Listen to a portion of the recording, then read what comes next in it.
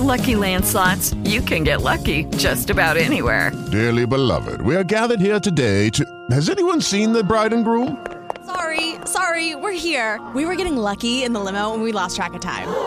No, Lucky Land Casino, with cash prizes that add up quicker than a guest registry. In that case, I pronounce you lucky. Play for free at LuckyLandSlots.com. Daily bonuses are waiting. No purchase necessary. Void where prohibited by law. 18+. Terms and conditions apply. See website for details.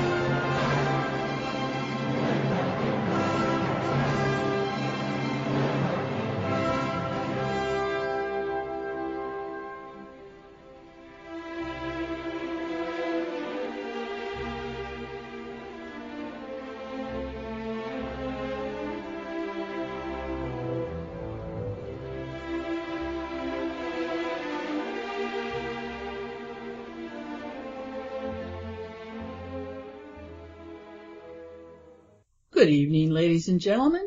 Thanks for joining me for the May 11th, 2015 edition of the Heretics Hour, one of the Internet's longest-running radio programs, now well into its 5th year. I'm Carolyn Yeager, your long-running, long-winded host. I want to again thank some dear friends for their contributions. I got a check in the mail last week from Roger Mason of North Carolina, who wrote, "Hi, Carolyn, found your website. Glad to contribute." Well, that's it. He has a website, which I will plug, the Young Again Foundation. Go and take a look. It's online. Maybe he saw my section on health. Anyway, I appreciate someone like Roger who just looks around at things and sends people a contribution because he likes what he sees. Also, I want to thank my faithful Dimitar from Ontario, Canada. So tonight, my guest is the author of a new book on Elie Wiesel titled Holocaust High Priest. It's subtitled Elie Wiesel, Night, the Memory Cult, and the Rise of Revisionism. His name is Warren B. Routledge, a new name in the pantheon of revisionists, but he's not new to it. In fact, the part of the book about the rise of revisionism is some very, very good stuff. The book is available at Amazon, at Kodo Bookshop, and at the Barnes Review. Maybe it's available at some other places too, but those are the only ones that I know of. Tonight, we're going to focus on the early years of Wiesel. We're doing the show in 2 parts. We recorded the first hour and 10 minutes on Wednesday, and on a follow-up day, we recorded the second part, which comes after the music break. This has worked real well and allowed us to fill in a few places where needed. So here we go. So welcome to the Heretics Hour, Warren. I'm ready for your questions anytime. Warren, we agreed that, at my suggestion, that we kind of stick with the early part of Wiesel's life on this particular show and go into it in more depth than would be possible if you were going to try to cover everything that's in your book. And I want to say to you, Warren, that I sincerely think your book is a masterpiece. Of course, I have a great interest in Elie Wiesel, so I wanted to know everything that you have to say about him. But you bring in so many other aspects, and I also describe the book as dense. It's a dense read. It's not a real easy read, although if you're trying to read the whole thing in a few days like I've been, that might be the reason, because you don't have to read it all at once. But there's so much in it, and one thing relates to another, and you've done a great job of organizing all that. Would you say it's sort of organized on a chronological basis, as most autobiographies are, but at the same time, it goes off here and there in a way, and then the things are picked up later on and brought back in and so on? How would you describe the way that you wrote the book? Well, I would say the book is organized into three different sections. The first section deals with the introduction of the relationship between Elie Wiesel and François Mauriac, the French writer who discovered him. And that relationship led to the publication of the novel. Wiesel calls it an autobiography, but I make it clear through my demolition of this book in my study that it's really a novel. It's not an autobiography. That just about everything in the book is made up. It's the product of someone's imagination. So part one consists of those four chapters having to do with the genesis of Night, the first publication of Night. And then a very important thing is the letters that François Mauriac and Elie Wiesel exchanged, because we have to remember that Wiesel, after he had his book accepted by a publisher in Paris, he went off to New York City, where he claims he was hit by a car in the Times Square area in New York City. He claims that for a year his whole body was completely encased in plaster, and that he was able to finish the novel and do all the corrections for his publisher in Paris in that condition. Of course, that's a bunch of rubbish.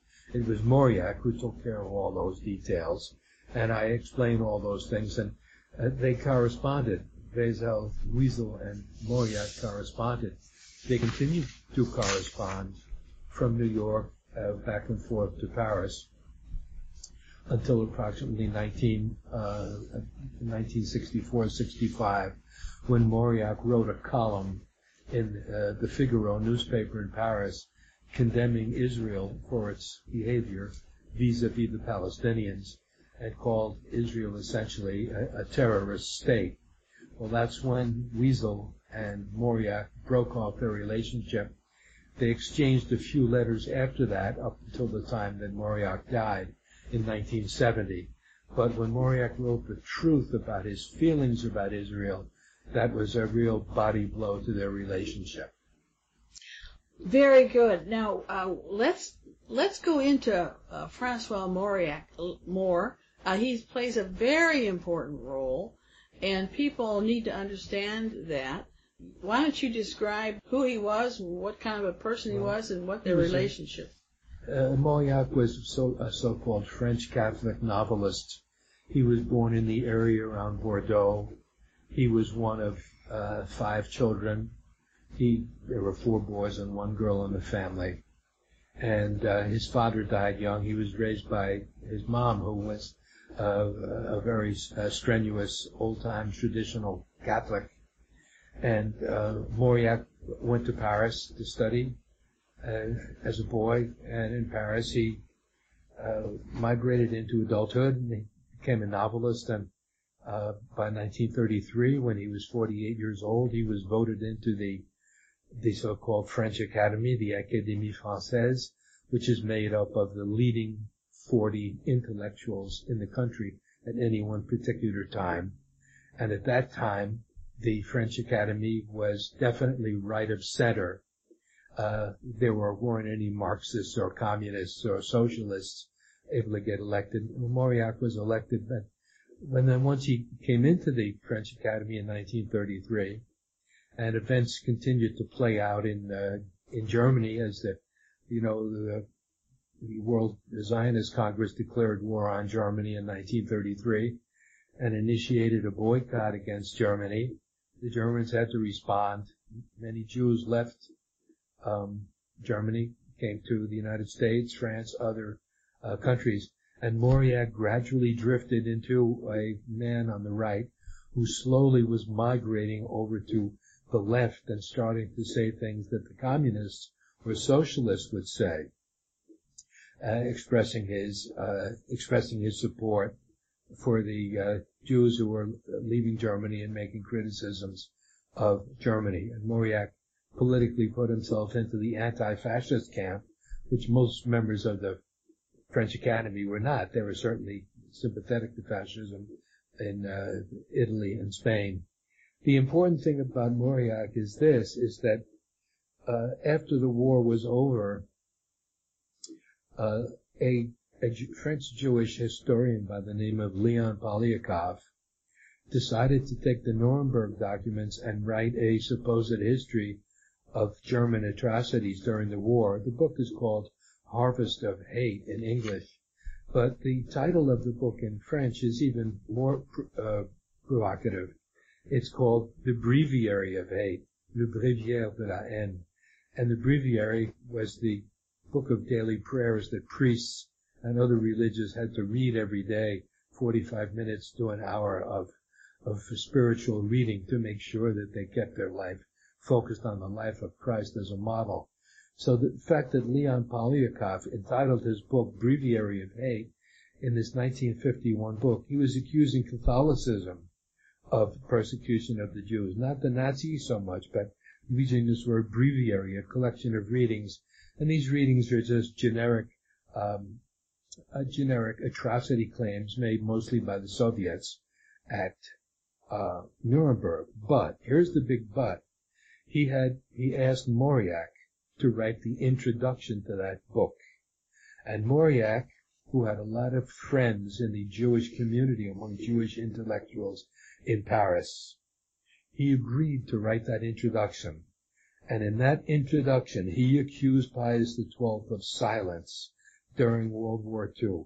So Mauriac is the first major intellectual to accuse Pius XII of silence during World War II. Other Jews in the communists and socialist marginal people who wrote for Humanité or Humanity, which was the daily newspaper of the French Communist Party, might have made comments like this or that, but that was part of Pius XII had been silent, but that was part of being a communist at that time. The communists and Pius XII were at odds, and so the communists called him all kinds of names at that time during the Cold War after 1945.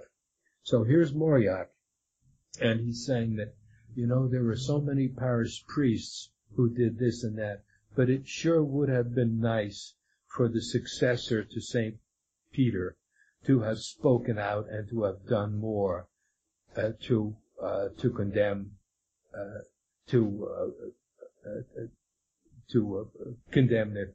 the treatment that the Jews were undergoing. And at this point, I open up a parenthesis and I say that historians have forgotten something very, very important.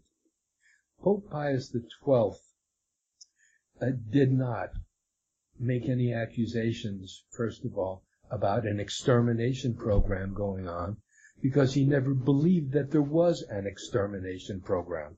I'll talk about that a little bit later. Mm-hmm. But if you go back and you look at other examples of silence, they're absolutely amazing.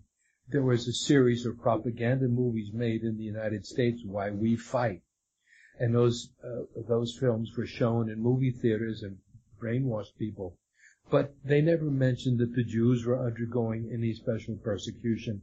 Why? Because ordinary people at the grassroots, I know in my family when I grew up, and people in my social circle, they said, this war is a war we're fighting for the Jews. People felt very strongly. Americans were very, very strongly opposed to this war at the grassroots level. Of course, the media were just as strongly controlled by Jewish interests then as they are now. But without the internet, they were able to keep it quite secret. But at the grassroots, many people felt that. When the first dead bodies were discovered in one of the out camps just outside Buchenwald, or Daf, or whatever it's called, General Eisenhower saw some bodies that the Germans had put on a pyre in order to burn these bodies, which were dead and which were rotting from typhus. As a hygienic measure, they burned these bodies. And Eisenhower saw that, and he said, gee, now our soldiers are always saying, we don't know why we're fighting. We don't know why we're fighting. And now look, we can look at this pyre, and now we can see why we're fighting. Mm-hmm. That was verbal shorthand by Eisenhower. What he was basically saying is the average infantryman in the U.S. Army was a kid 18 years old who was drafted. He was campaigning, going through Germany, killing everything, destroying everything in his wake. The average GI, 18 years old, who was drafted, had never, about 80% of them had never even been out of the county in which they were born.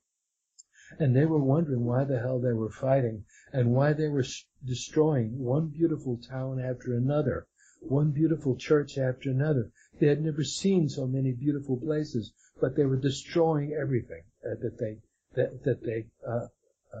they marched through. And so when Eisenhower said that, he was making an allusion to the fact that on the ground, people felt that this was a war for the Jews. They didn't know why they were fighting. And so Eisenhower wanted to refer to that.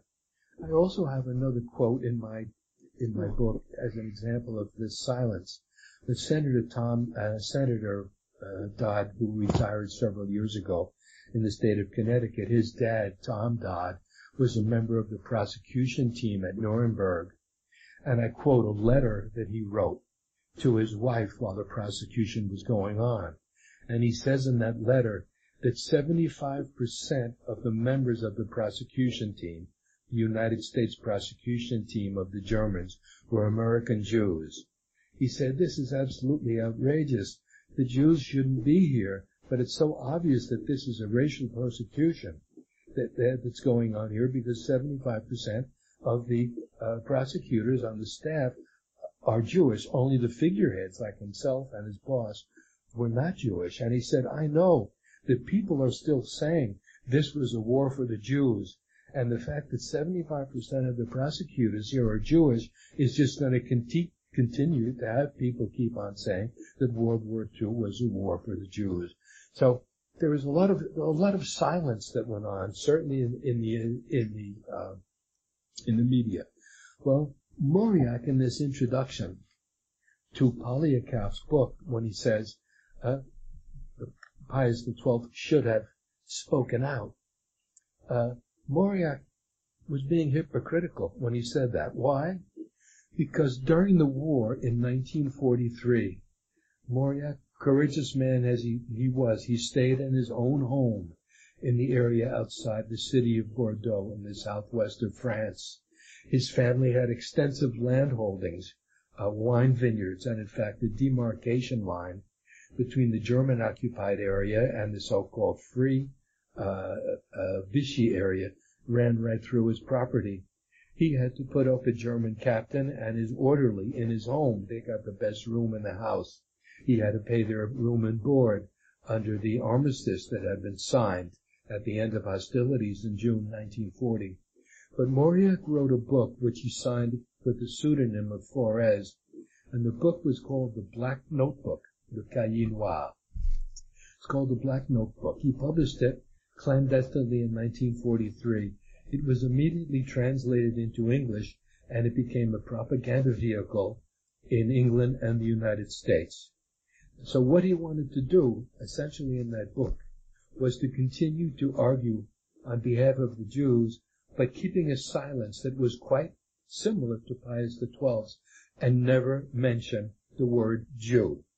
So how did he go about doing this, keeping the same silence that Pius XII was observing during the war? He told a story about his son and his wife, his oldest boy, Claude, and his wife, Jeanne. They were at a station in Paris one day, and they saw some Jewish boys and girls being put on a train to go to the suburbs. It wasn't a cattle car or anything, it was just a regular passenger train. And they were leaving, going who knows where. They might have been going to one of the transit points. They might have been orphans, who knows where they were, but they saw these kids getting on the train. So he said, I saw these children getting on the train. It was a cattle car. There were no cattle cars. That's a lie he made up. So here he is giving, Mauriac is the first false witness to the Holocaust already in 1943. And he says, I saw these children on the train, and who knows whatever happened to them once the train pulled out. He failed to mention the fact that these kids are Jews, but he didn't have to, because most people realized just the fact that he was telling the story. Obviously, people were so brainwashed in the United States and Britain They figured they were able to interpret and just write in the word Jewish. And so Mauriac observed the same silence in his propaganda pamphlet, The Black Notebook, that Pius XII did, and not specifically condemning an extermination. But of course, in his case, he knew there was no extermination going on. Now, you do think that Mauriac was a brilliant man and a great writer, but you're faulting him, and he's a Catholic too. Yes. But you're faulting him for what? Why do you think he became such a Judeophile? Why did he become such a Judeophile? I think the reason for that is that his mother had been such during the Dreyfus affair, when he was a young man. He was born in 1885. He was a teenager. His mother read the right-wing papers, and she was totally convinced of Captain Dreyfus's guilt, that he was a Jew and a German spy. And his mom and all of his brothers, his three brothers and his mother, were violently, had strenuous feelings against the Jews as being a foreign element in the body politic of France. And as he got older and became a world figure, he might have felt that he was making reparation of some kind for the feelings that existed in his family. His mother was long gone, but his three brothers were all strong supporters of fascism in France, and one of those brothers was a priest. So he might have felt that he was doing penance by helping Elie Wiesel in his literary career and switching over and becoming a Judeophile. So then, when did he meet Elie Wiesel, and how did that go? He met Elie Wiesel in May of 1955 at a cocktail party at the Israeli embassy in Paris. And Elie Wiesel came up to him, introduced himself, and asked for if he could interview him for the newspaper he worked for, a Yiddish newspaper he worked for. And Mauriac said, "Fine, why don't you come over to my apartment sometime?" And Wiesel later said, "I was just amazed at how nice he was to me, but I try to explain in the background that Mauriac led a hidden life. He was a closet homosexual, and he had a number of affairs with young men. And he had a reputation of being a guy who collected young men and who was who was flattered by the company of young men."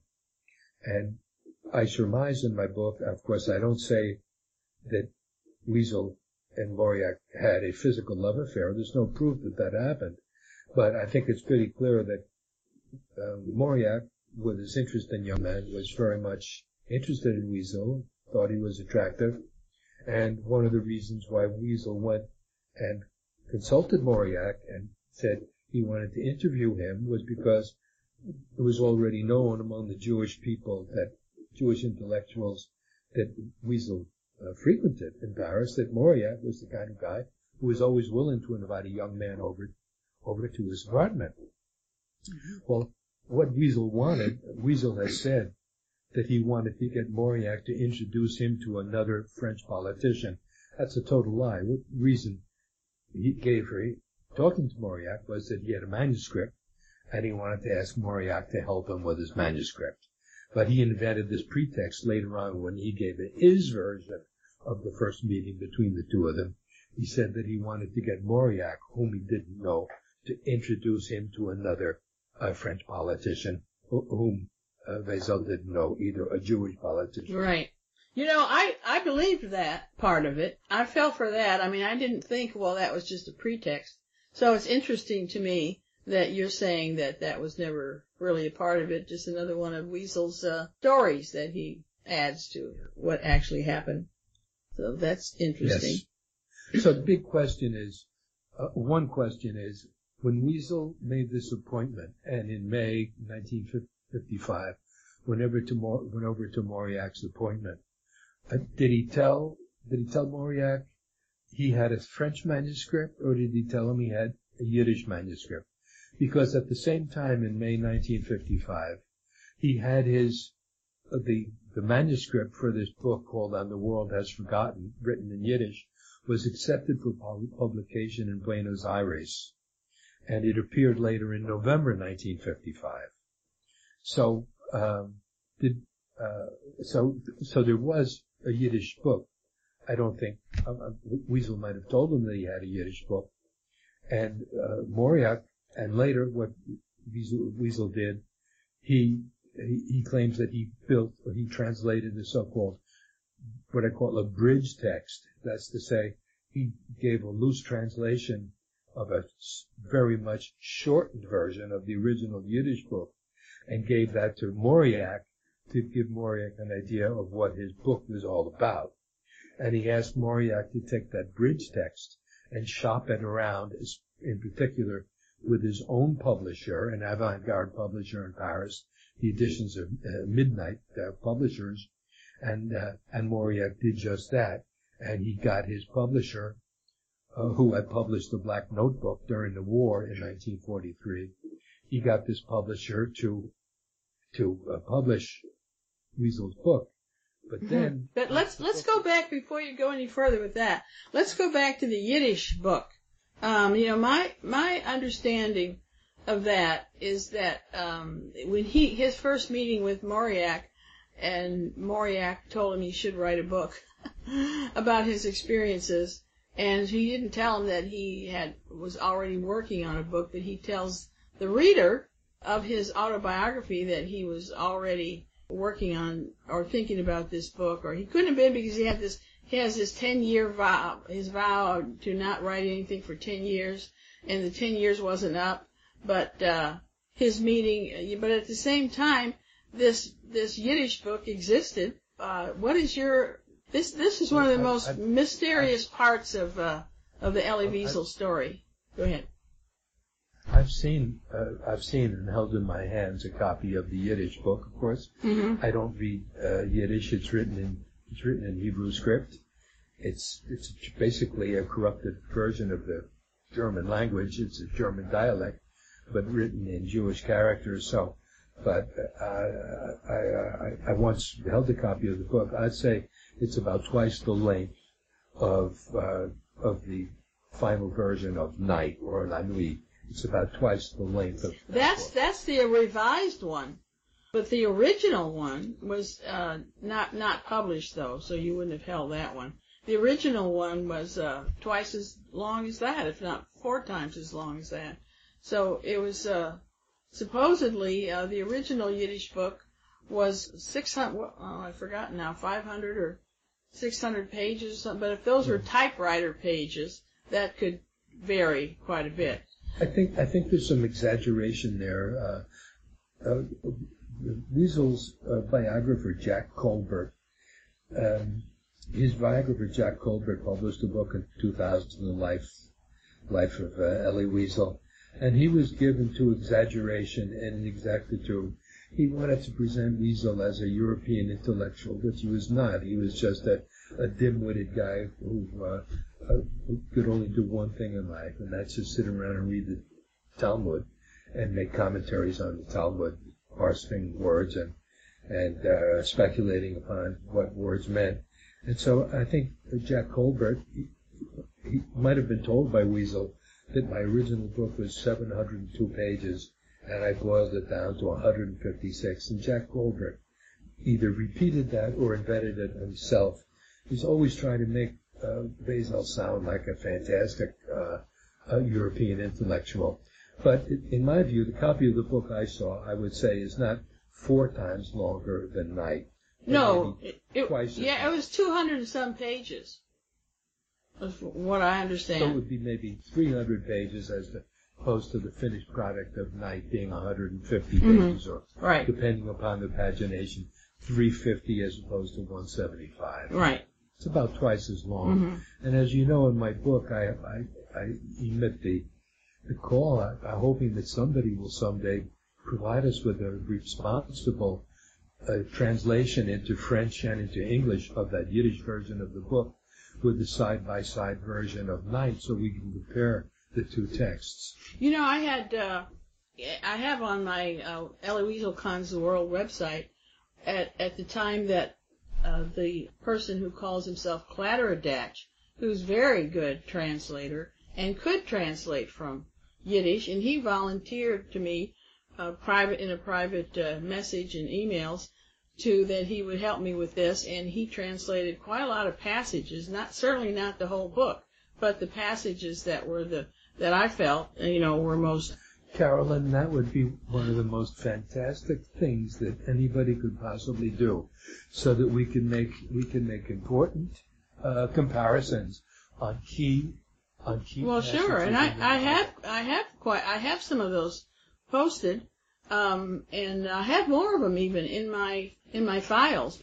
But what he found was that a lot of things related to Elie Wiesel's family, but C. Wiesel could have added those names and his sister's names and so on to whatever book, because let's just get into this right now a little bit.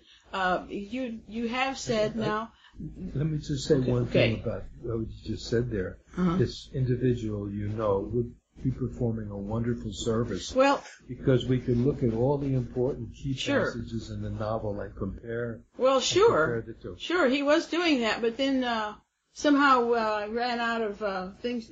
I had everything I needed, so he didn't do any more. But later, Carlo Matonio realized I had those Yiddish passages, and he wrote and asked me if I could put him in touch with someone who could do that, and I put him and this Clatterdash together. And I think that's what he used, why he has that in the essay that he's written on Elie Wiesel, which is extremely important, I think, and is added at the end of your book.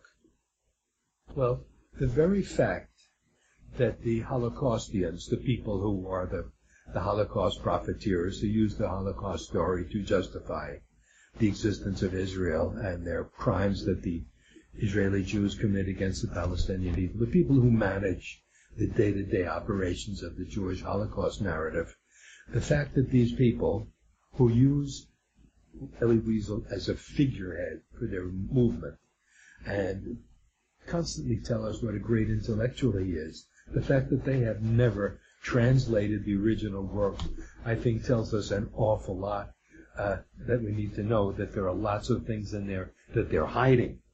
They're hiding something. Otherwise, that thing would have been translated a long time ago. And that's an additional reason for us to want to get you to maybe light a fire under this friend to get as many passages as we possibly can translated into contemporary English. Right. So, and he translates into French too. So he compared. We were comparing the Yiddish and the French, and then the English version together. And I have quite a number of those passages, but there's some of them on the article, "When did Elie Wiesel arrive at Auschwitz? Could he have received the number A77113?"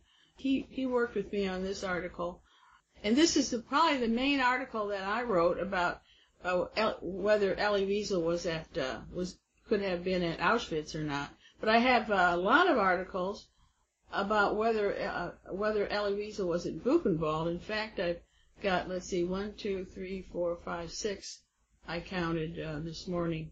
So I worked more on the Buchenwald, and that's easier to show because there's not much information about Auschwitz and him, right? Do you think? I mean, but we'll get into that later, and maybe not too much later. But this Yiddish book, I had that question right away, Warren, whether, as I started reading about things, I thought, when he writes about how he wrote the book, of course, he doesn't tell the truth about any of it. So you just put it down, I think, to that, he's just making up stories.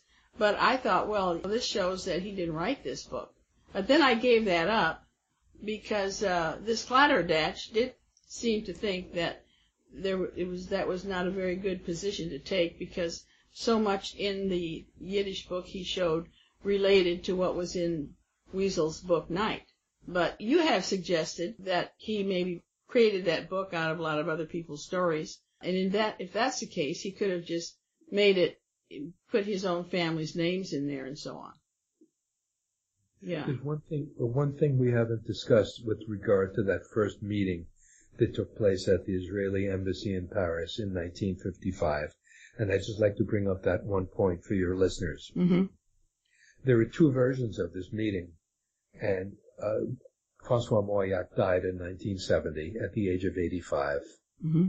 7 years after he died, Wiesel wrote a book in Paris called A Jew Today, Un Juif Aujourd'hui, A Jew Today. And in that book, it was just a collection of short essays. And in that, he described meeting Mauriac for the first time. And prevaricator that he is, he says that that first meeting took place in 1954 and not 1955. And the reason he said that is so that he knew in 1977 when he wrote this that Mauriac had been dead for 7 years. And he knew that Mauriac had been dead for 7 years, so he wasn't going to go around and correct him on this point. But what Wiesel wanted to do by moving the original meeting back a year was then to give himself more time for having met Mauriac in May 1954, and then having his book finally ready by the end of 1950, finally having written the book, because he claimed in this essay in 1977 that he had written nothing, that he was still under his so-called 10-year vow of silence. And when he met Mauriac in 1954, Mauriac said to him, "You must write this book, you must write this book," as Mauriac was sitting there on the sofa in tears, after Wiesel had told him all kinds of tall tales about the atrocities he had allegedly seen in Auschwitz. And Mauriac said, you have to write that book. So brazen liar that Wiesel is, he told his readers and the world in 1977 that they had met in 1954. That would give him 18 months to start his novel from scratch and then have it ready to show to Mauriac at the end of 1955, and then for Mauriac to start to work with it and so forth. For the novel to be ready for publication in Buenos Aires in 1955. At that time, the world didn't know that the book even existed in 1977. People didn't even know that the Yiddish version of the book actually existed at all. We only found out about that about another 10 late years. What was it that brought that out? Because he wasn't going to tell anybody. Exactly. He's a snake, this man. He's so underhanded. He lies about everything.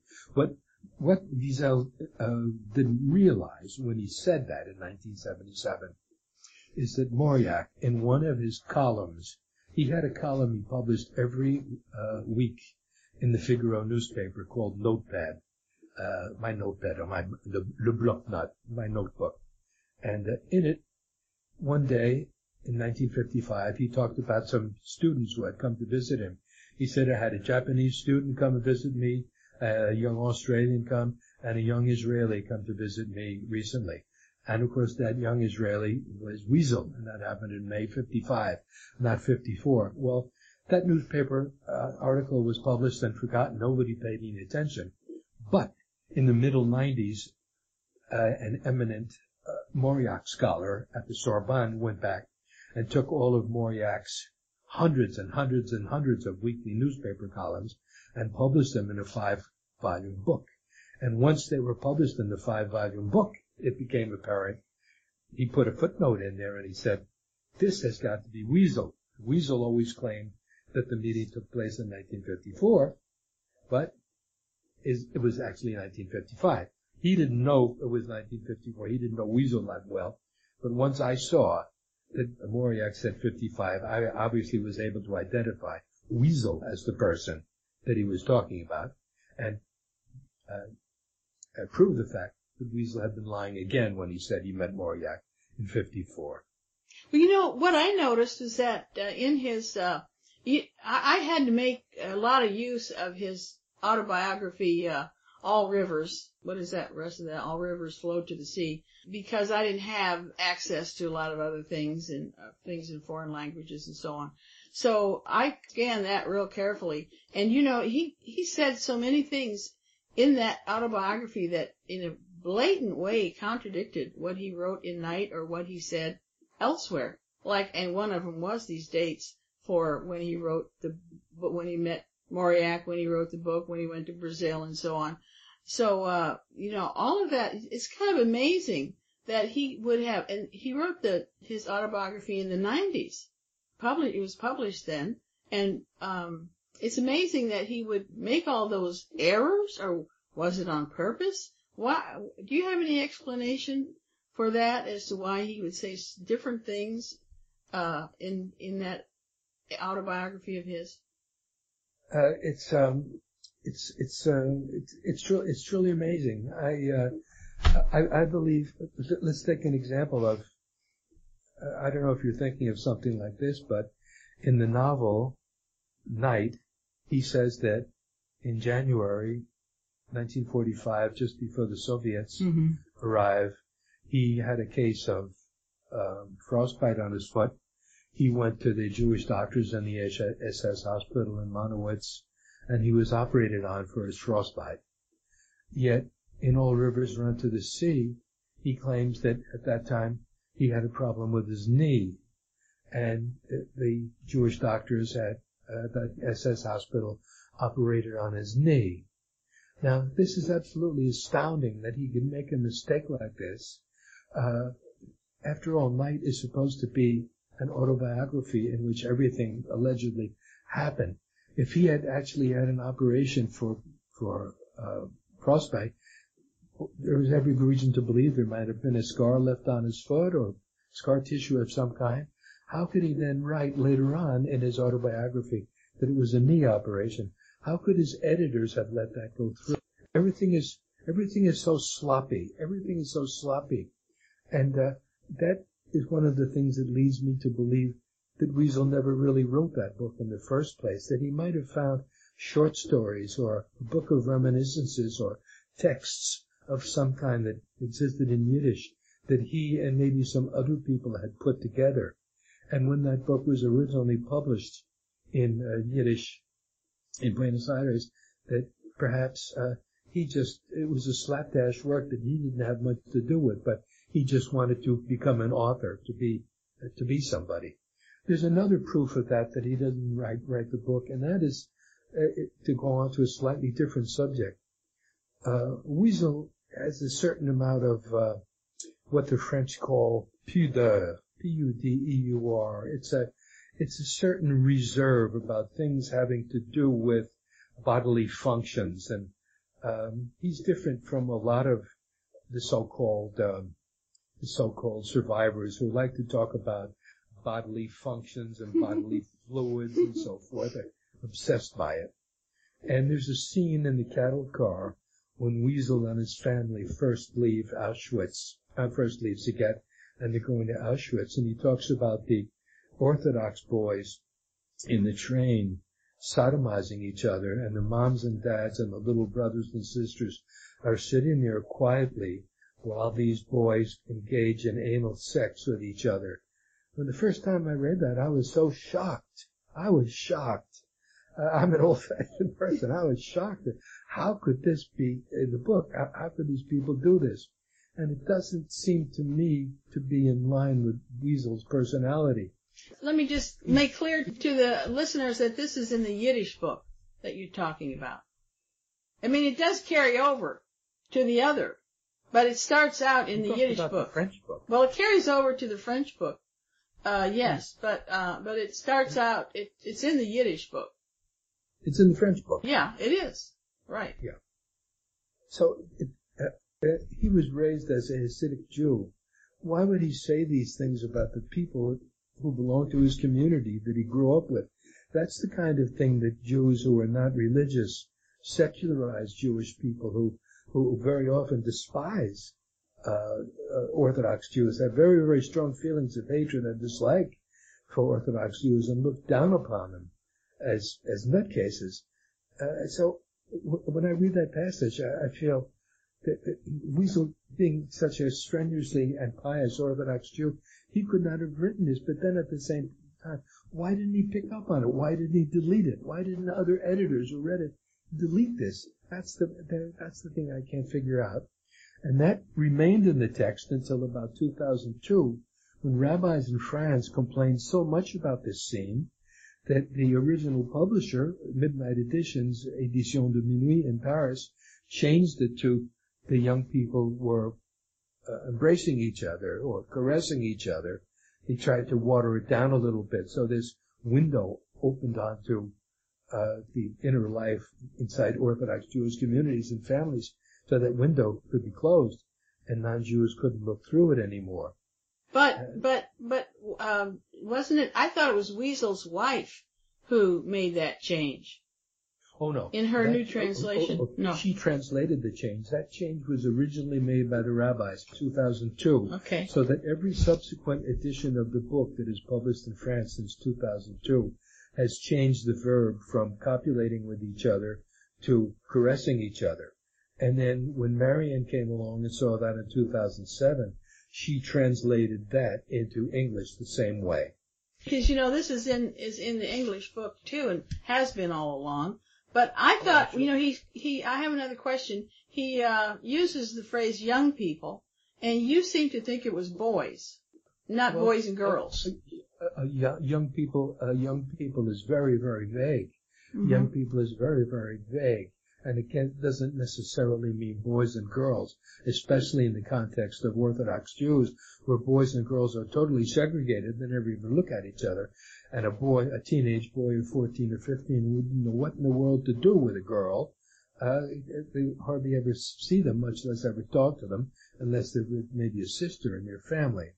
So we cannot eliminate at all the possibility that this was a homosexual activity. And in fact, it's more than likely, given this social segregation that existed and exists to this day in radically, strongly Orthodox milieus, social spheres.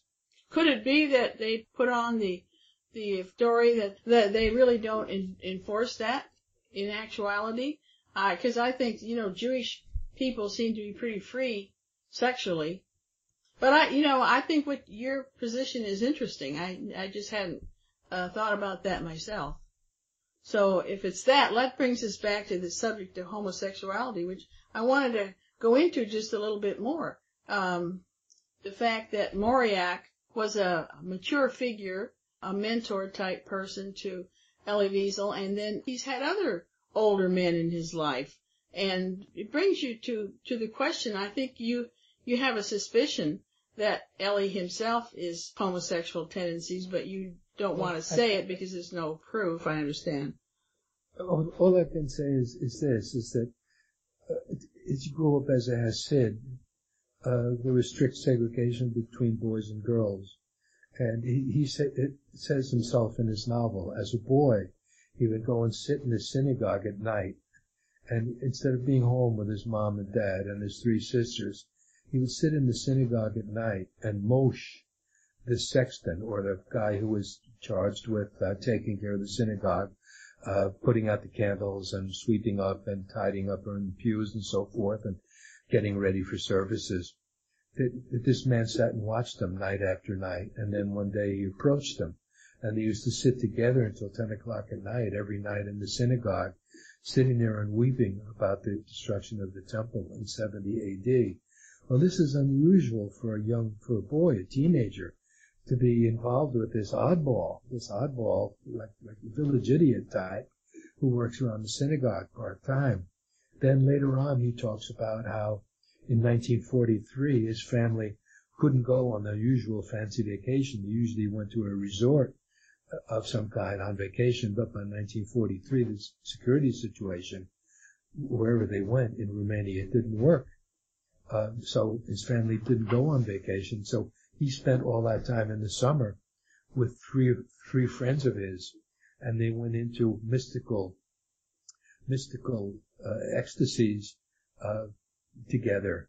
And there might have been 5 boys altogether. 3 of them had a nervous breakdown and couldn't talk. They lost the ability to speak. But the leader of the group, he managed to stay in good shape, and he and Wiesel met together during those weeks when Wiesel didn't go on vacation because of the summer, because of the security situation. And Wiesel and this other young man, he said they went through all these mystical experiences. But, this is a way, I believe, of talking about something else. And then, of course, once he got to France, he was approached on a commuter train coming out from Paris, going out to the orphanage where he lived, and he was picked up by another man, Shushani, Mordecai Shushani. And he was totally dominated and psychologically abused by this man for 2 or 3 years. and I say psychologically abused. And Wiesel describes the psychological abuse quite concretely in his autobiographical writing. So there's a pattern here of relationships with older men that does indeed raise questions. It raises questions. And what about Francois Wahl? If that's how you pronounce that last name, W-A-H-L. His homosexual friend in Paris while he was still in the orphanage, I believe. Yes, he, then was the boy, Francois Wahl, W-A-H-L, and who gave him tutoring, who gave him lessons at his home when his mother was away at work. And Francois Wahl later became a very, very well-known philosopher. He was approximately Wiesel's age, maybe 3 or 4 years older, maybe a little bit more, maybe born about 1920. Wiesel was born in 1928. And once he became well-known, Francois Wahl was completely out of the closet and said that he became out of the closet homosexual when he was 15. So everybody knew when he was still in high school. He never hid it. This is amazing that Wiesel would have this friendly relationship with this boy, going to his home every day, taking French lessons. And I think that's one of the reasons why his biographer, Jack Colbert, whom I mentioned a few minutes ago, changes the name of Francois Wahl to Gustave Wahl, perhaps in order to hide the fact that the Wahl, W-H-A-L, that Mauriac was so closely associated with, was in fact this young man who had declared his homosexuality as a teenager. It's all very troubling. It's all hidden. Mauriac had all these rumors about him throughout his whole career. Mm-hmm. So there's a whole dimension about Wiesel's life that we really don't know anything about, that's being hidden by the powers that be. And when it comes out, it'll really be quite powerful. It won't surprise me if it turns out to be what I suspected, but I want to make this clear. I'm not saying that Wiesel was a homosexual. I'm saying that there are troubling descriptions that he gives of intimate relationships and long-term relationships with older men, where he seems to play a submissive role to these older men. And I'm inquiring about what the nature of those relationships happen to be. In the case of Mauriac, the fires had gone out by the time he met Wiesel, but he could still be attracted to young men, and that was his favorite relationship. With the love affairs that he had was men who were 30 or 40 years younger, 20, 25 years younger than he was, and he cheated for years on his wife. It broke her heart. I'm told that there is still a correspondence that has not been published by anyone. It's been seen only by one person, who's a professor, a Mauriac specialist in Great Britain, who tells me that he's seen some of these letters. But this is a correspondence between Mauriac and his wife in which they talk about his dalliances with men. And as I say, that's under lock and key. It's under lock and key, and who knows when it will ever be published, if ever. Right. Well, okay. How about now, how all the reasons to believe that Mauriac was more responsible for the final product of Night than Elie Wiesel? Yes, so in the book, I go over to the website for the publisher who published that book in 1958. And of course, they talk about how difficult it was to publish the book because Wiesel supposedly had his whole body encased in plaster in a hospital in New York City. Oh, how could he write? How could he get instructions on the manuscript? Well, in their on the website, they talk about getting ready to publish the book, and they were planning to bring it out, but Wiesel wanted to publish it on the anniversary of the liberation of Buchenwald. But at the last minute, when they were getting ready to publish the book, the only copy, the copy that they were working on, was in Mauriac's possession, and he had to take it with him on vacation for a month or 6 weeks. Well, if Mauriac had nothing to do with preparing the final version of Night for publication, what in the world was he doing with the one super copy that everybody was working on, and why did he take it with him on vacation if he wasn't doing one final go-through to make sure that that book got was ready to finally be published. Mm-hmm. I take this as proof that Moriak had a very, very active hand in the redaction of the final version of that book. The publisher tries to give the impression that the head editor in Paris and Wiesel handled all the changes. But first of all, that would have been impossible corresponding back and forth, especially with the supposed author, Wiesel, being in plaster. And the only reason he was, I won't get into that subject just yet, but Moriak is the one who had the final say. And I go on to show, if you look at the final scene of the book in The Face in the Mirror, and you compare the scene of The Face in the Mirror in the Yiddish version with The Face in the Mirror in the final version in French, clearly Moriak completely rewrote that whole scene. Oh, yeah. Yeah. Although, when I read it, I liked the one in the Yiddish best because it gave a lot of information that you could kind of tear apart and look into and so on. So I like what's in the Yiddish better than the cleaned up version as far as learning about Elie Wiesel. And just for your listeners, let me say that in the Yiddish version, when you get to the end of the novel, the author he's in the men's room, the bathroom. He's looking in the mirror, and he goes into a long diatribe. He's looking in the mirror. He goes into a long diatribe and saying, "Here we are. It's more than 10. It's almost 15 years after the war, and the Germans are walking down the street. They're not feeling any guilt. Their country's being rebuilt under the Marshall Plan and so forth. They don't feel guilty. All the so-called German war criminals have gone free. The world has forgotten all the sufferings of the Jewish people during the war." And then he takes his fist and he breaks the mirror. He also wanders off on a few other subjects. Well, Moriak got rid of all the diatribe about the Germans and this and that, and Moriak just has him go in and look at the face in the mirror. He sees himself in the mirror, and Moriak uses that image as a symbol for Jewish suffering that took place during the whole war. And so the young man looks in the mirror and he sees a cadaver looking back at him. So Moriak eliminated maybe 500 words of baloney and bluster and fourth-class sophomoric writing, which is typical of Wiesel.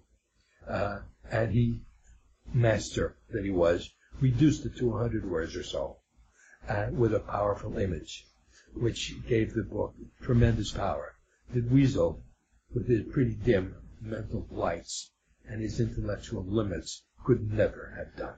All right. Well, that's a very good point.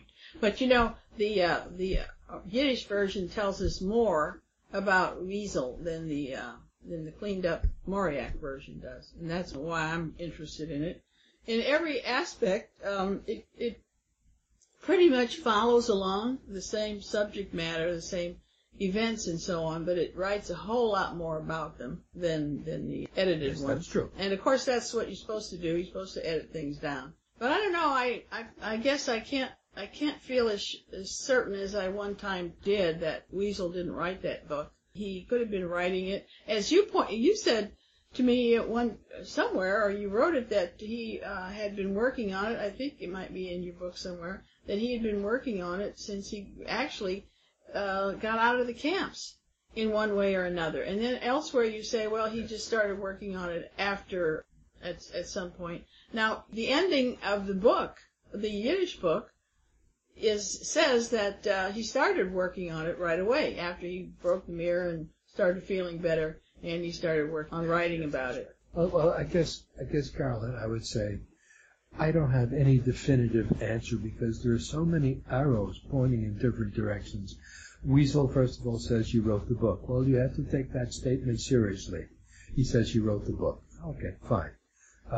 And he presented a bridge text of that book at some point to Moriak, and Moriak took that to his publisher. But at the same time, we have the passages that we're talking about here. He talks in the book about having gotten frostbite on his foot. Yet in his autobiography, he talks about having injured his knee in an industrial accident. So, how could he have forgotten? How could he have forgotten that he got frostbite?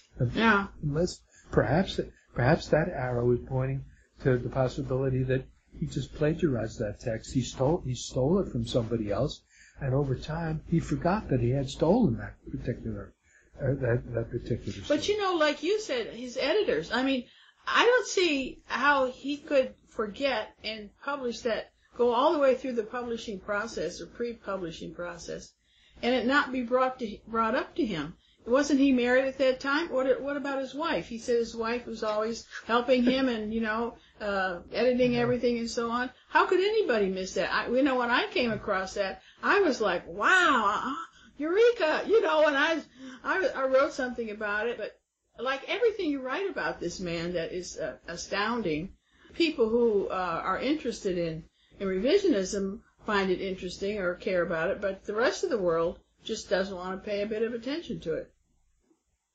Yes. Yeah. Well, whether he wrote the whole book or not is a topic which will be discussed for many years to come. But the fact is, the book that was finally produced in Yiddish and the book finally produced in French that exists, and that poor, unfortunate American youngsters in high school have to read in their brainwashing classes in school, that book shows that the narrator in that book, and we're presuming that Elie Wiesel claims to be the narrator of that supposed autobiography, he didn't know diddly about the physical layout at Auschwitz. He knew nothing about the place. He didn't know anything about what Dr. Mengele looked like. He knew nothing about the travel realities of getting on a train and traveling from Buchenwald from Auschwitz to Buchenwald, and so forth. He knew nothing about the fact that he would have had to get a new ID when he got off the train in Buchenwald. He would have had to show his old ID and get a new ID, or have to write his new ID onto the old ID, and so forth. He knew nothing about all the administrative procedures that were going on. And of course, as far as the liberation of Buchenwald goes, you've done so much work on that subject with all the contradictions that are involved there. I've done work on it, and the blogger Further Glory, he continues to work on it. Wiesel is just a liar. He just made up everything. So it's pretty clear that the narrator was not where he claims to have been and just made up the story. Well, that brings us to what Carlo Antonio has said, which I'd like to bring up, because that he also backs up. I mean, I wrote, well, I've got it somewhere, but I wrote a long time ago already that I didn't believe Elie Wiesel was at either camp, but I certainly knew he wasn't at Buchenwald. And I have quite a number of articles, this, that, and other approach to it, that he definitely was not there, but it's a little bit harder to decide about Auschwitz. But if he wasn't at Buchenwald, he wasn't at Auschwitz either, really, because he went from there to Buchenwald from Auschwitz based on that character that was there. And now Carlo Antonio has come out. I didn't see these strong statements that are in this essay now that's at the back of your book, so I just want to quote a couple of them. On page 404 in your book, he makes a statement: "It is therefore irrefutably ascertained that Elie Wiesel is a liar and a perjurer about Auschwitz." And then he says on page 412, "It is obvious that we have here nothing but a simple subterfuge used by Wiesel to style himself as an eyewitness of a horrific but purely fictitious event." And then he talks about how Wiesel discusses what happened after he arrived, and then he goes through it by a person who was there, Tadeusz Iwasko, and what he says about it, totally different from the way Wiesel describes it. And now he finally says, in short, Elie Wiesel was never interned either at Birkenau or at Auschwitz or at Monowitz or at Buchenwald. I just love him for making those straight-out statements like that. And he finishes up by saying, considering all this, Elie Wiesel's extreme reluctance to show his alleged serial number, meaning his tattoo, may be taken as a confession. Well, you had said to me, if you want to see his arm, and when you see that there's no tattoo there, then you'll know for sure. Yeah, we just, I myself, I'm 97% convinced. I just would like to be able to walk up to the man, take him by the forearm, and look and see if that tattoo is there. But I generally agree with everything that Montano says. Of course, he's a very meticulous and solid scholar. He doesn't say something unless he's thought long and hard about it. I've never ever known him to ever make a mistake in anything that he publishes. And he comes at the subject of Wiesel in the camps from a slightly different point of view, from the point of view that I adopt, but we both come to basically, essentially, the same conclusions, that he's a faker, he's a phony. Well, he's a complete phony. Right. I think that Matonio's only looking at the issue of whether he was in these camps, and that's it. That's pretty much what he looks at. And he's looked a little bit into the book Night and the question of the Yiddish book, who wrote it, and so on. But you, on the other hand, have got a complete, total picture of Wiesel, which nobody else has done anything as complete as you. I consider you to be the expert on Elie Wiesel. And you pronounce his name right, too, and I'm trying to get it right. I don't like to emphasize that last syllable like it's a kind of a French name or something. The proper way, as far as I understand, is Wiesel. Wiesel. Wiesel. Yeah, okay. Wiesel. Well, you usually say it that way, but you even, like so many others and like me, it comes out different at different times. It's hard to keep that name right. Well, Wiesel sounds a lot better than Wiesel, definitely. Wiesel. Well, I wanted it to sound like Wiesel because his name actually means a weasel in German. That's the meaning of the name of the word. But I've had to change it. I've had to change my pronunciation too.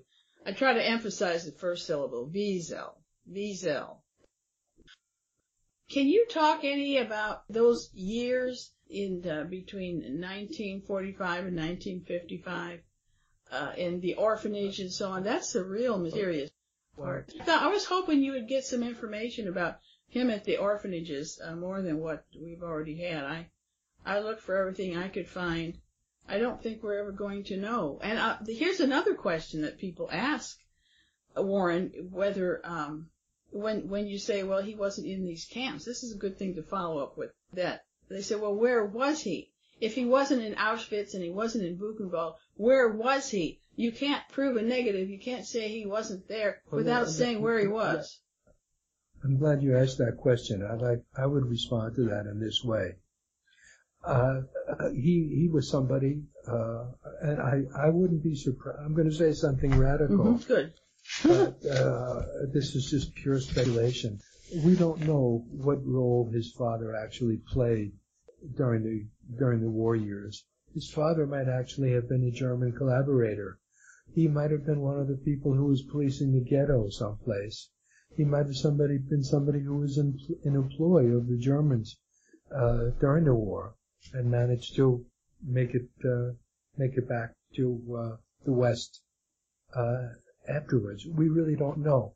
But one place we could find the answer to that would be in the records held by the International Tracing Service, which were held at Bad Arolsen. These are documents that were controlled by a committee of 8 or 10 allied nations. And over the years, someone could go to the records at Bad Arolsen and with proper documentation check on a father or grandfather, grandmother.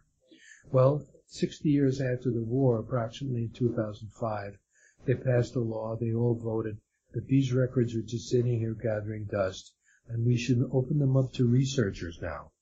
So they were digitized and sent out to the various countries that were on the committee controlling access to the documents. Those records in this country should have been sent to the National Archives, where you and I could go and consult them. But instead, they were sent to the Holocaust Museum, where they have complete control over this documentation.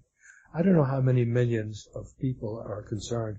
Maybe 18 or 20 million, maybe 25 million people who had records of some kind, who were displaced persons, or people who were caught up in all the horrors going on everywhere across Europe for 5 years. 3/4 of those records concerned people who were not Jewish. But yet, the Holocaust Museum has a monopoly on all these records. This gives you an idea as to why people like Wiesel and the rest of them, his fellow Holocaustian extremist Jewish 1% millionaire types, why they wanted to create a museum in the first place.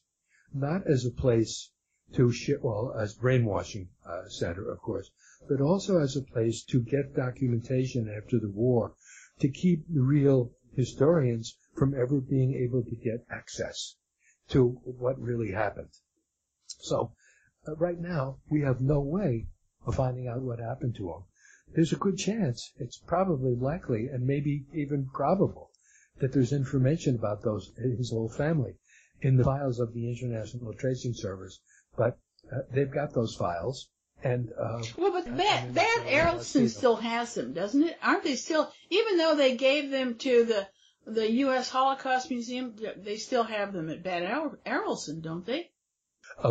As far as I know, nobody has access to the files of the International Tracing Service, and the Holocaust Museum isn't letting anybody see anything. Well, when Bad Arolsen first opened, they said, now here, this is for, scholars to come and learn about. Everything is going to be open for everyone. Have they changed that?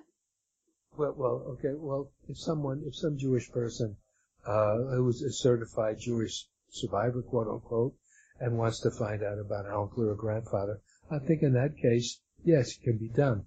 But you can't go fishing. You and I, for instance, we can't go fishing. And we can't just say we want people who are known revisionists, they just can't go in there and go fishing and look through these files, searching for things. Well, see, that's what I mean. That takes it out of the realm of history and into this is all personal stuff about these people. And you don't have any right to know it. Well, let me give you another example of how the Holocaust Museum stifles freedom of research. About 4 or 5 years ago, Dr. Mengele's diary came up for sale. Somebody who had owned it for a long time sold it. It was sold quietly and secretly in an auction someplace around Connecticut. And the identity of the person who purchased it was not revealed. I'm just going to speculate now that the entity that bought that diary was the Holocaust Museum, or some wealthy person who then gave it to a place like the Holocaust Museum, specifically to make it impossible for anyone to ever do justice to Dr. Mengele, who is probably the most maligned person, maybe even more maligned than Hitler or some of the top Nazis, scarring people like that. He was the totally innocent man. He was at the doctor going about doing the best he could to help people in his dispensary in Auschwitz, and he was turned into some kind of a freak, a monster that never existed. It was all made up by these self-styled eyewitnesses. His diary would have told us so much, but it's gone now, and I wouldn't be surprised if it's there in that museum. If it is, no one will ever see it. Right. Some Jewish person bought it, didn't they? Why was it for sale? I don't know. All I read on the web was that it was bought and that the identity of the purchaser was not released, but maybe it was released and I just... No, I think that's right. I've kind of forgotten what all happened there. Well, if it was a different kind of a thing, there would be an uproar. People would say, hey, we need to know these things and so on. But because it's this, no, they feel justified in keeping everything private. Yeah, that museum, well, we'll have to do another show, maybe a number of shows I would like, and for you to talk about everything you know about the United States Holocaust Memorial Museum, because that museum in itself is about as bad as the whole Holocaust. I mean, it's just a representation of the same thing. Yes, exactly. Yeah. It's a disinformation entity. Right. Well, okay, I think it's been a great discussion. I've really enjoyed it.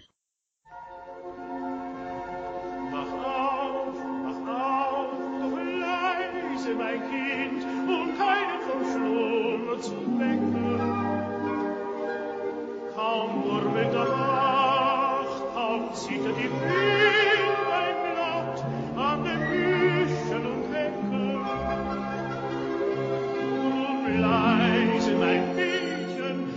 es nicht sich regt, nur leise die Hand auf die Klinke gelegt.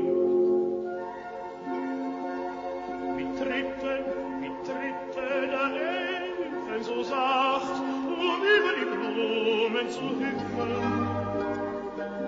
fliege leicht hinaus in die Mondscheinnacht, zu mir in den Garten zu schlüpfen. Rings schlummern die Blüten am rieselnden Baum und duften im Schlaf, nur die Liebe ist wahr.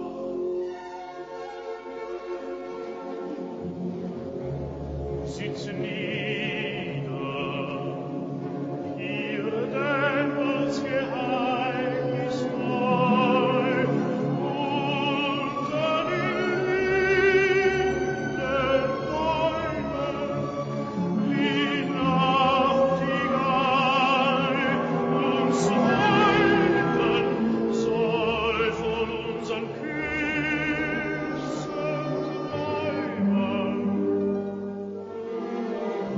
Und die Rose, wenn sie am Morgen erwacht, hochgelegt, von den wonneschauernden Nacht.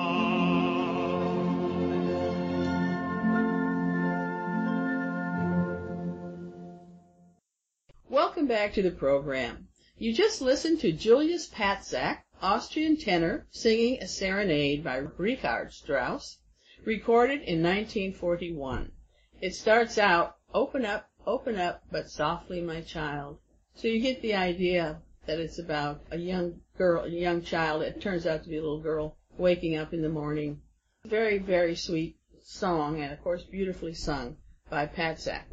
And, ladies and gentlemen, I'm Carolyn Yeager, and with me again for part 2 of this show is Warren Routledge, author of the new blockbuster book titled Holocaust High Priest, Elie Wiesel, Night, The Memory Cult, and the Rise of Revisionism.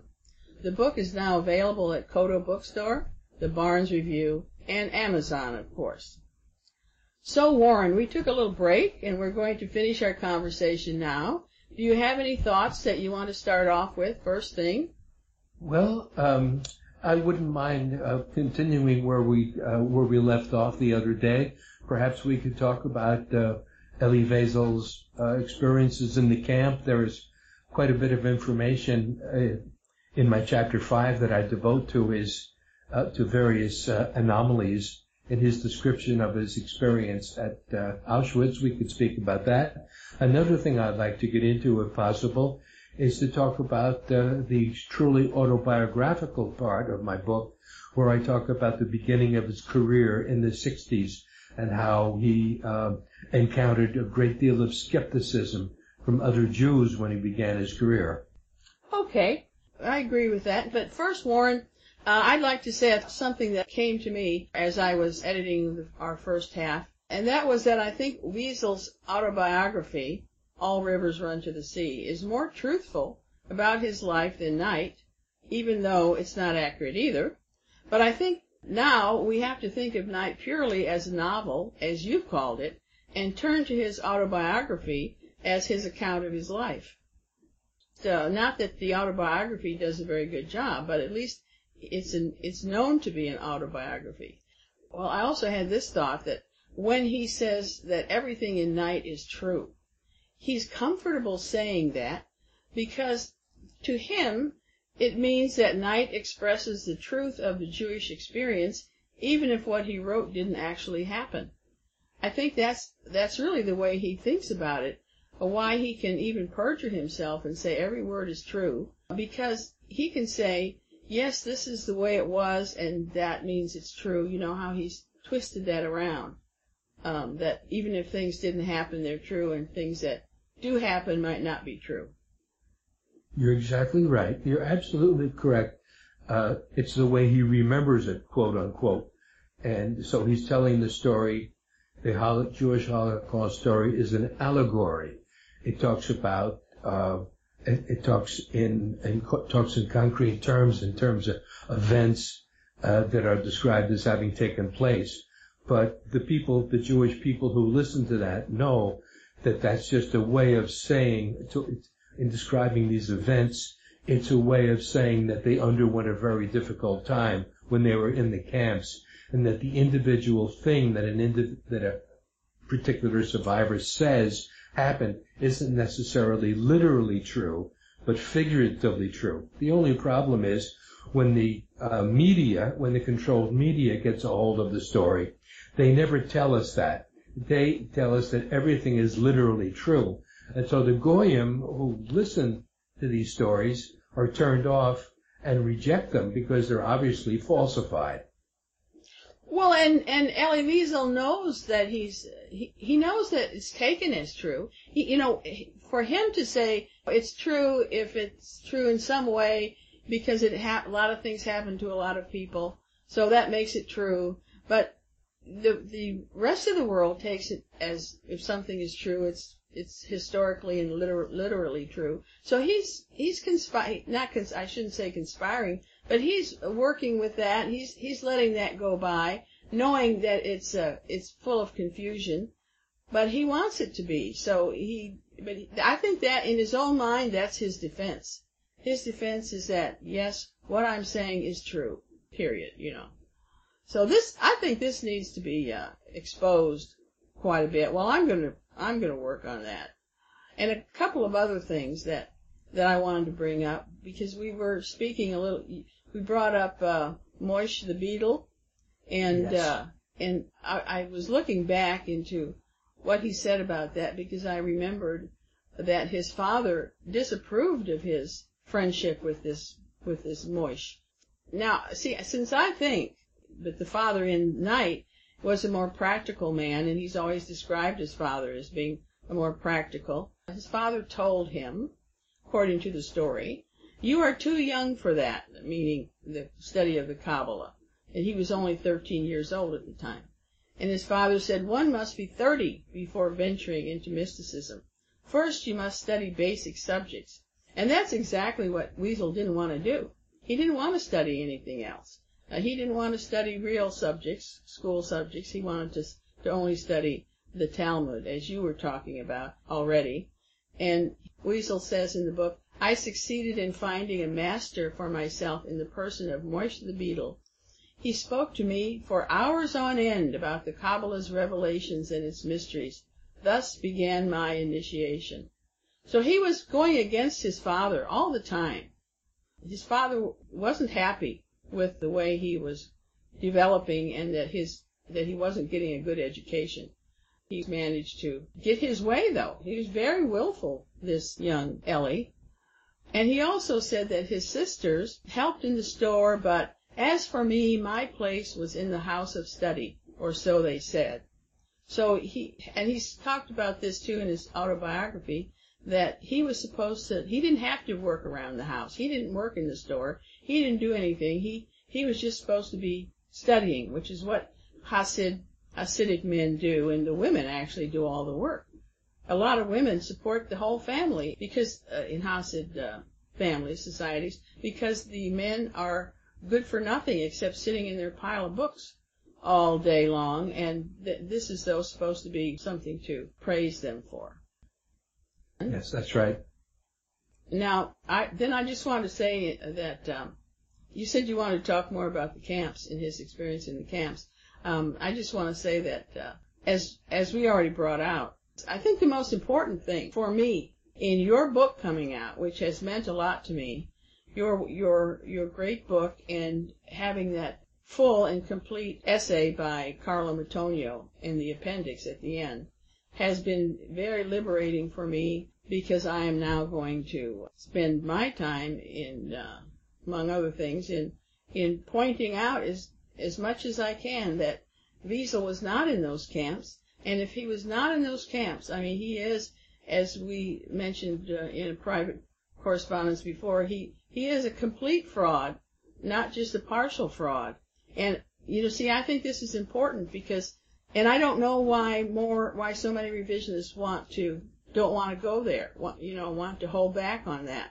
Because my experience is that no matter how many lies he tells and so on and how ridiculous he is, as long as the people who believe in him, which is most people, as long as he was in those camps and he lost his mother, father, and sister, nothing else, none of this other stuff matters to them. He suffered so much. He was young, and this happened to him. And if he tells a bunch of lies, so what? But if he wasn't there, if it can be shown or if you can convince enough people that he actually wasn't there and they can't come up with the evidence that he was there, then it's all up for Elie Wiesel. You're exactly right. So I think that's important. I agree completely. And I'm so happy that you agree. See, that makes me so happy. Well, Yeah. I'm in the section where Wiesel comes into the camp and he's about to encounter Dr. Mengele, and he presents Dr. Mengele in a way that is totally different from the way the man actually looked in real life. He presents him the same way that Erich von Stroheim looked physically in the movie by Jean Renoir, La Grande Illusion, or The Grand Illusion. The bald head, German uniform, and a riding crop under his arm. Whereas in reality, Dr. Mengele didn't look like that at all.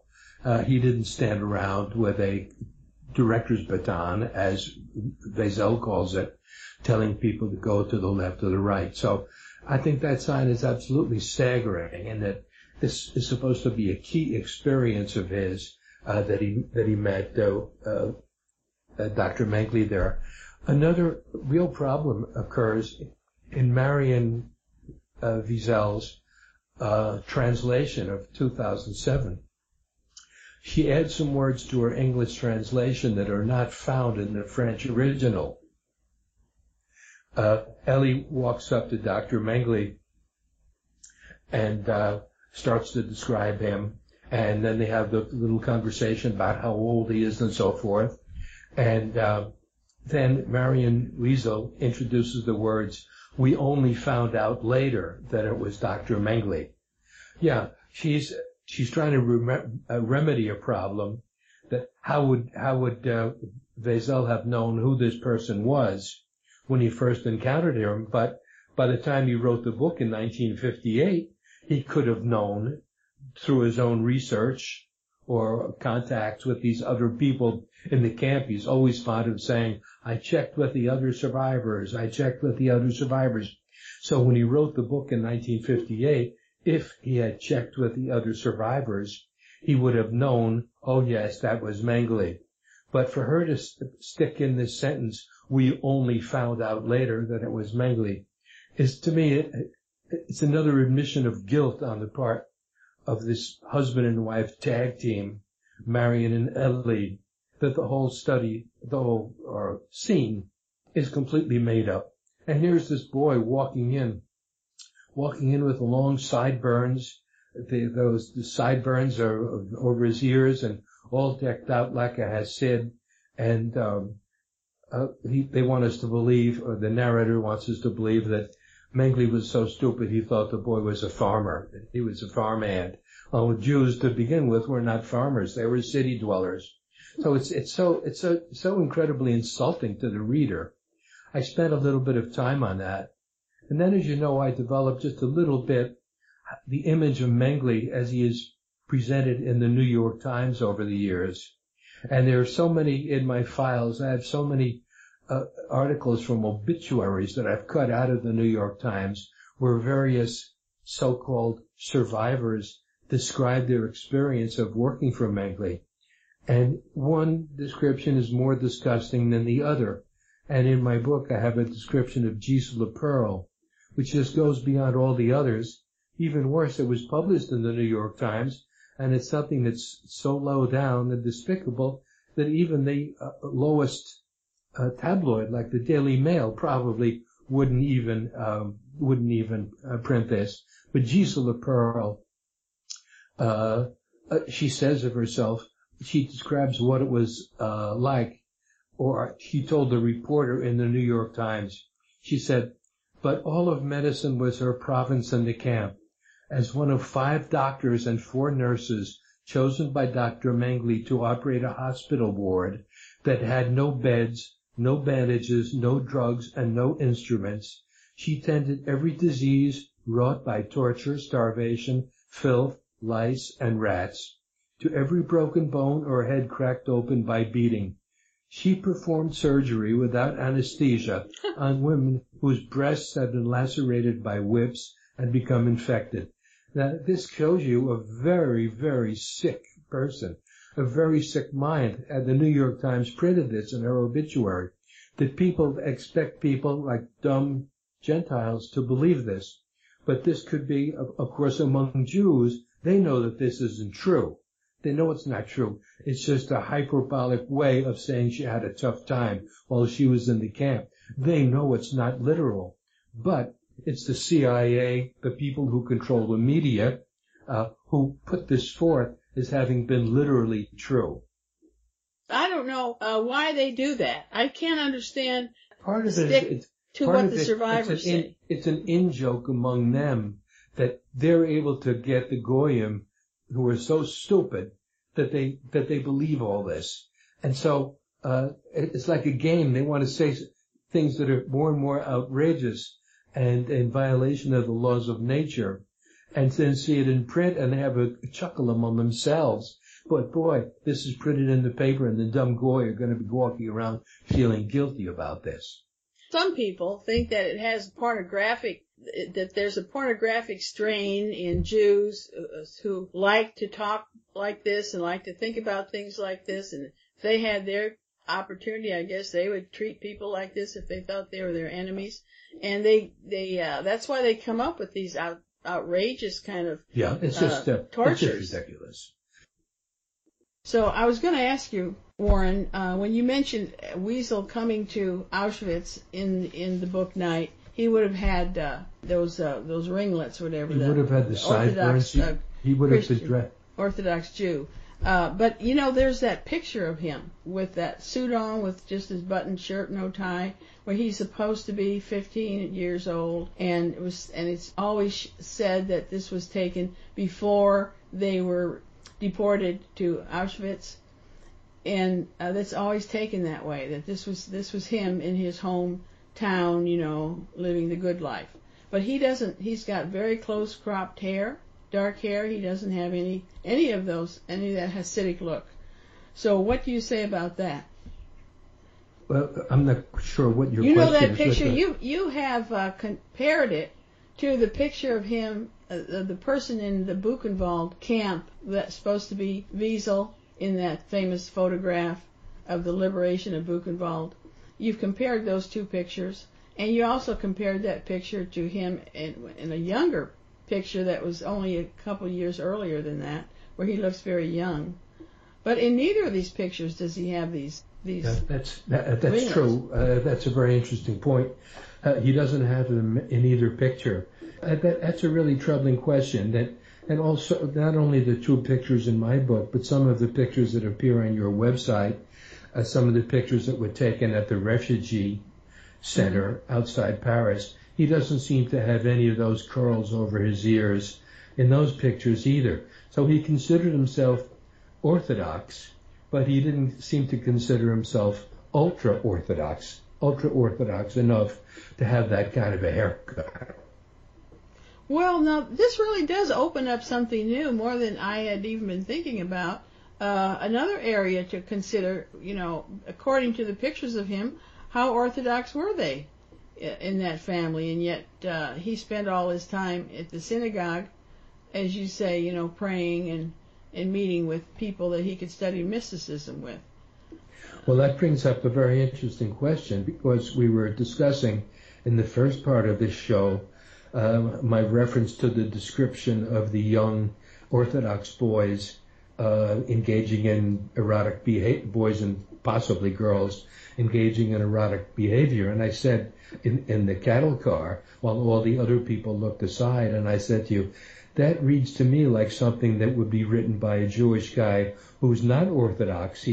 He's a cultural Jew who doesn't terribly like Orthodox Jews, and that's the case of many, if not most, non-religious Jews. And it's maybe, in fact, Wiesel actually wrote this passage.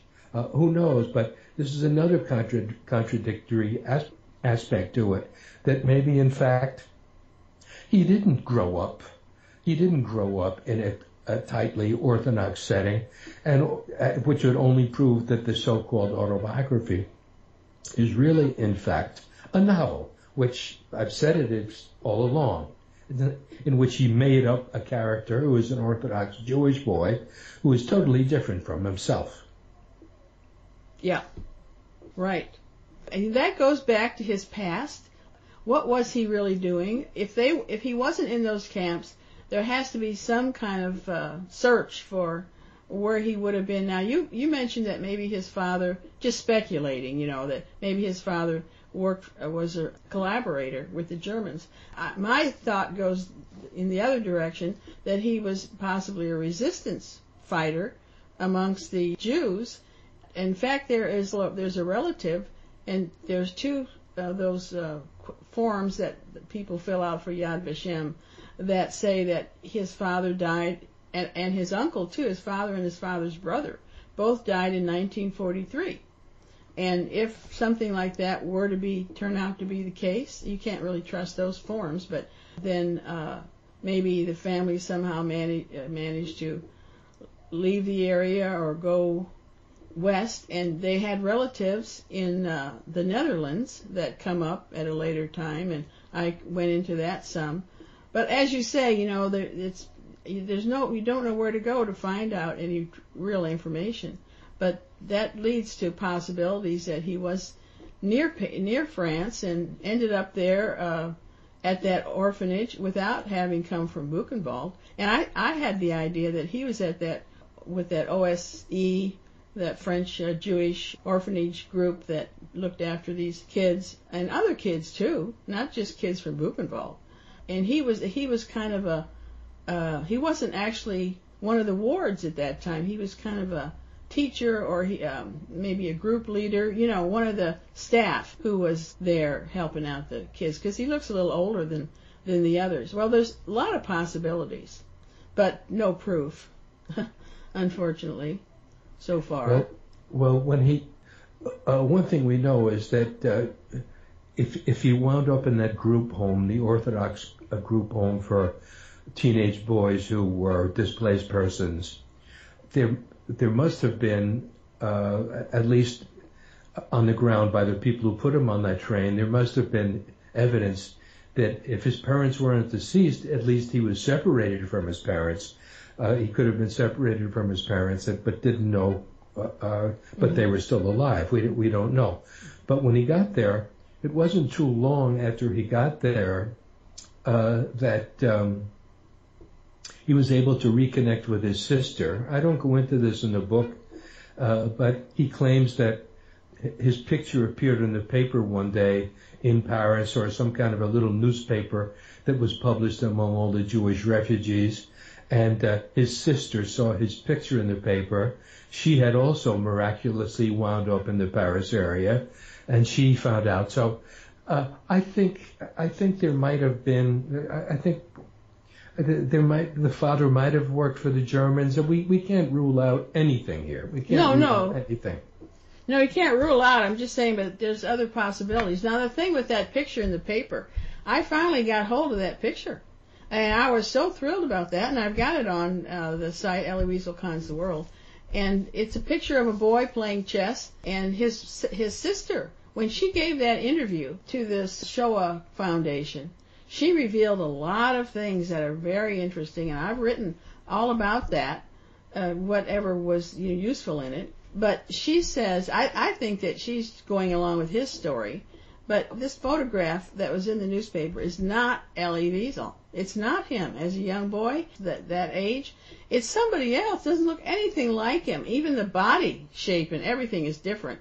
And you can look on my site. I'll make a note to give you the link to it and look at it yourself. So this is this is another fake story. Now this brings up, and this is the last thing I wanted to say before you start in on some of the things you want to talk about, and that is that another clue that I was just noticed yesterday. I was going back over some articles, and in what I wrote on January 2nd, 2011, in the first article of Elie Wiesel and the Mossad, which was a 4-part series, but in the first one, he writes that he wrote in his autobiography, All Rivers, his memoir, that he and his young fellow survivors wanted to go to Palestine right from Buchenwald, but naturally their American liberators wouldn't allow them to do that. They settled for free transportation and lodgings in France, sponsored by the Jewish Welfare Agency, a Jewish Welfare Agency, and also the OSE, and also the government of Charles de Gaulle.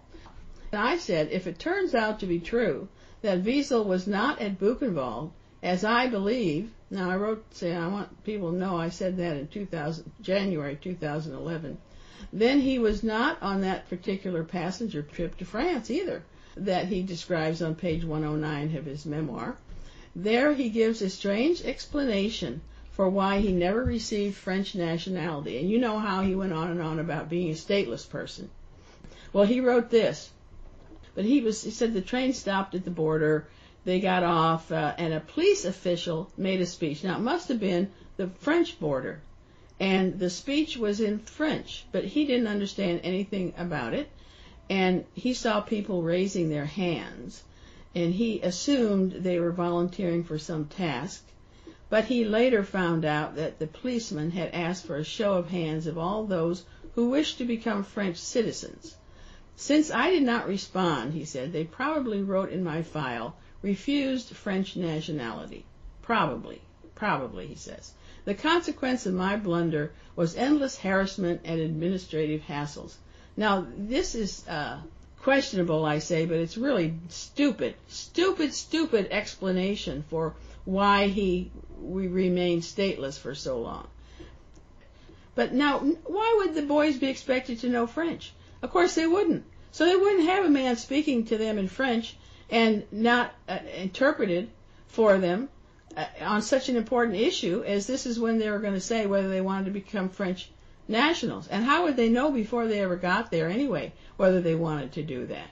So, secondly, there were 2 Jewish American Army chaplains accompanying them on this trip to help them out and assist them, American Jews, Army chaplains, they were looking out for their welfare. But they obviously weren't looking out for Wiesel there if he was not allowed to make a choice on that because he didn't understand it.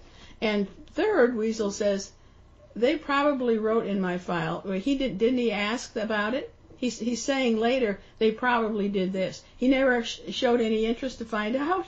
And yet he's saying he suffered so much from being a stateless person. And of course that would have all been straightened out if he had just spoken up and said, oh, well, this happened, and I came from Buchenwald. And of course they'd be happy to make him a French national if he was one of the boys from Buchenwald, which says to me this simple little part in his autobiography that he made up this story to cover why he remained stateless when maybe others did not and became French nationals at that time.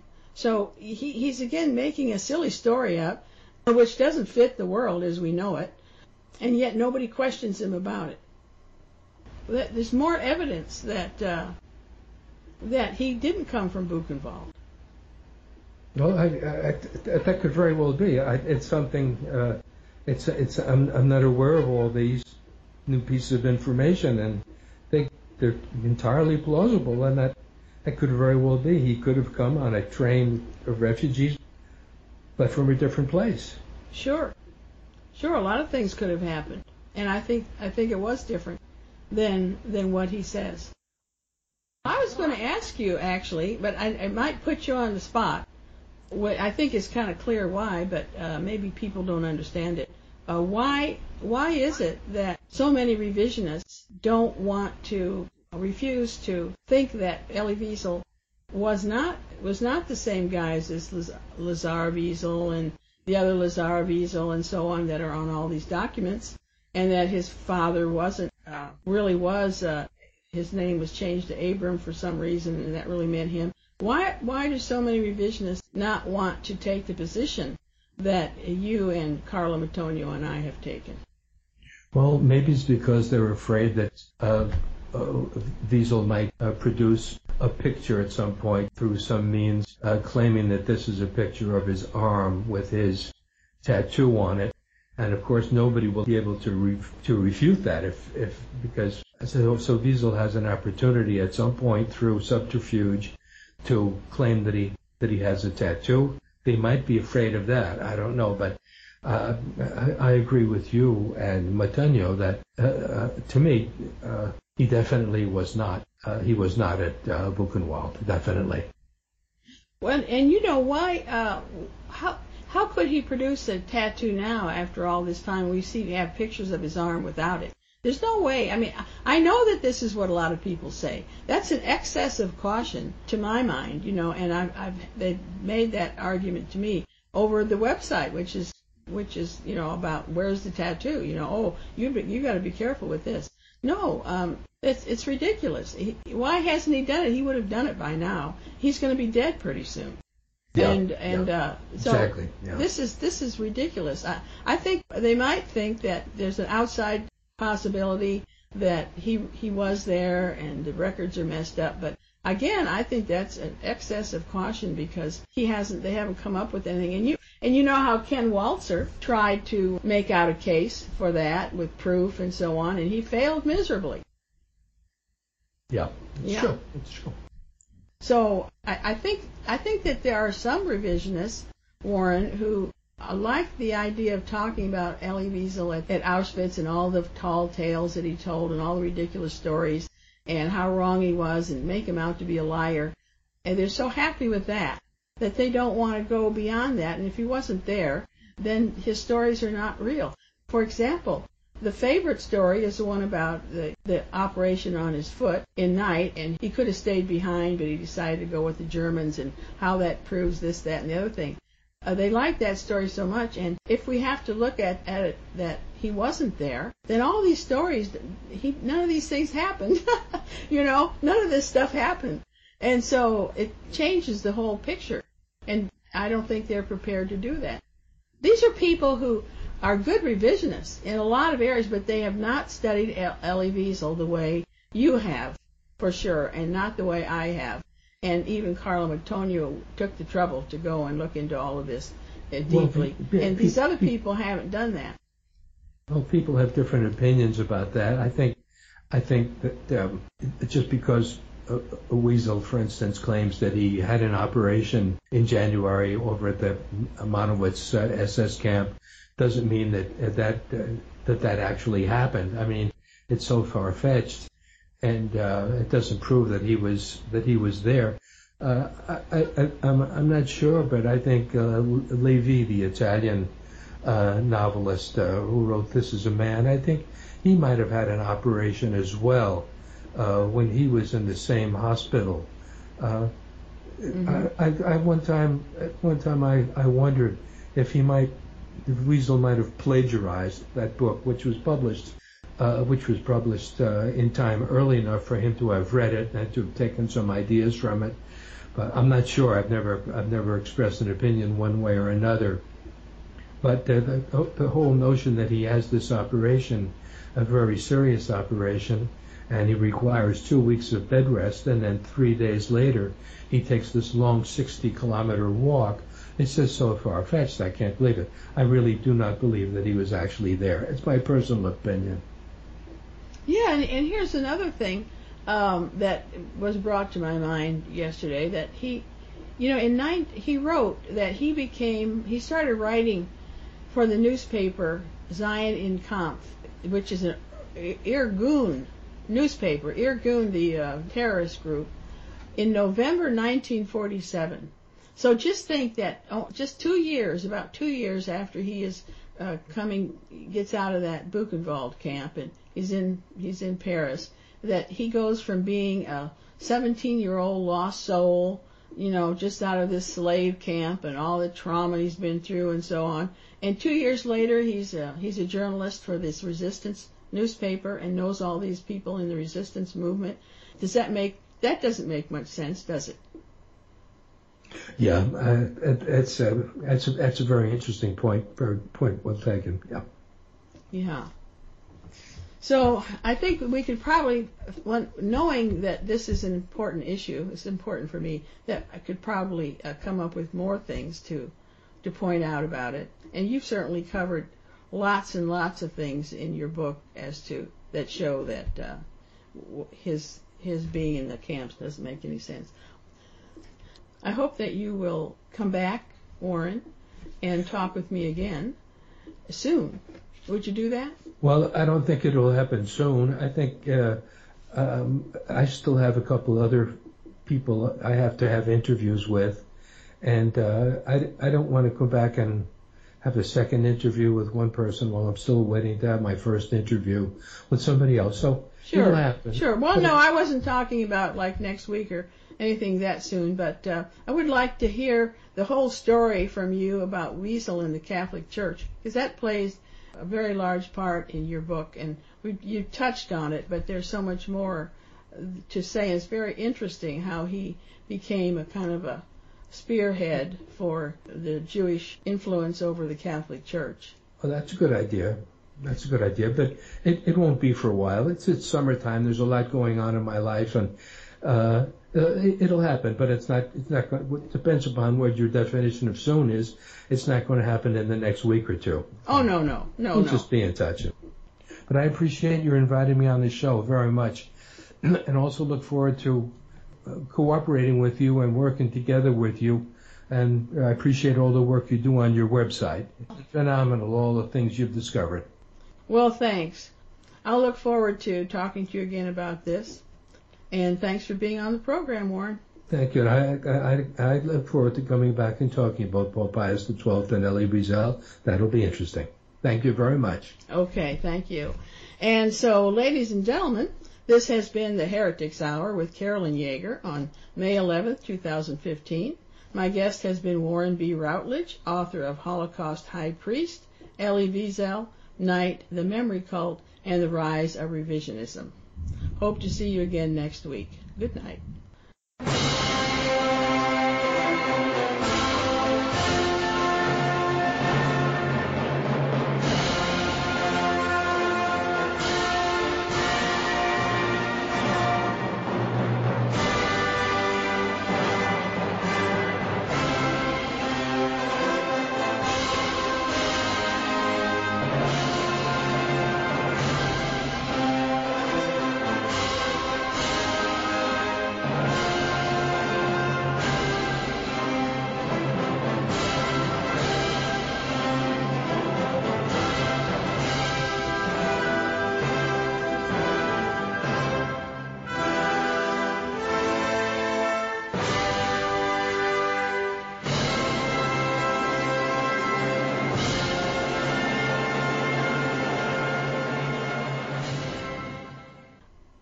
Hello, it is Ryan, and we could all use an extra bright spot in our day, couldn't we? Just to make up for things like sitting in traffic, doing the dishes, counting your steps, all the mundane stuff. That is why I'm such a big fan of Chumba Casino. Chumba Casino has all your favorite social casino-style games that you can play for free anytime, anywhere with daily bonuses. That should brighten your day a little. Actually, a lot. So sign up now at ChumbaCasino.com. That's ChumbaCasino.com. No purchase necessary. VGW Group. Void where prohibited by law. See terms and conditions. 18+.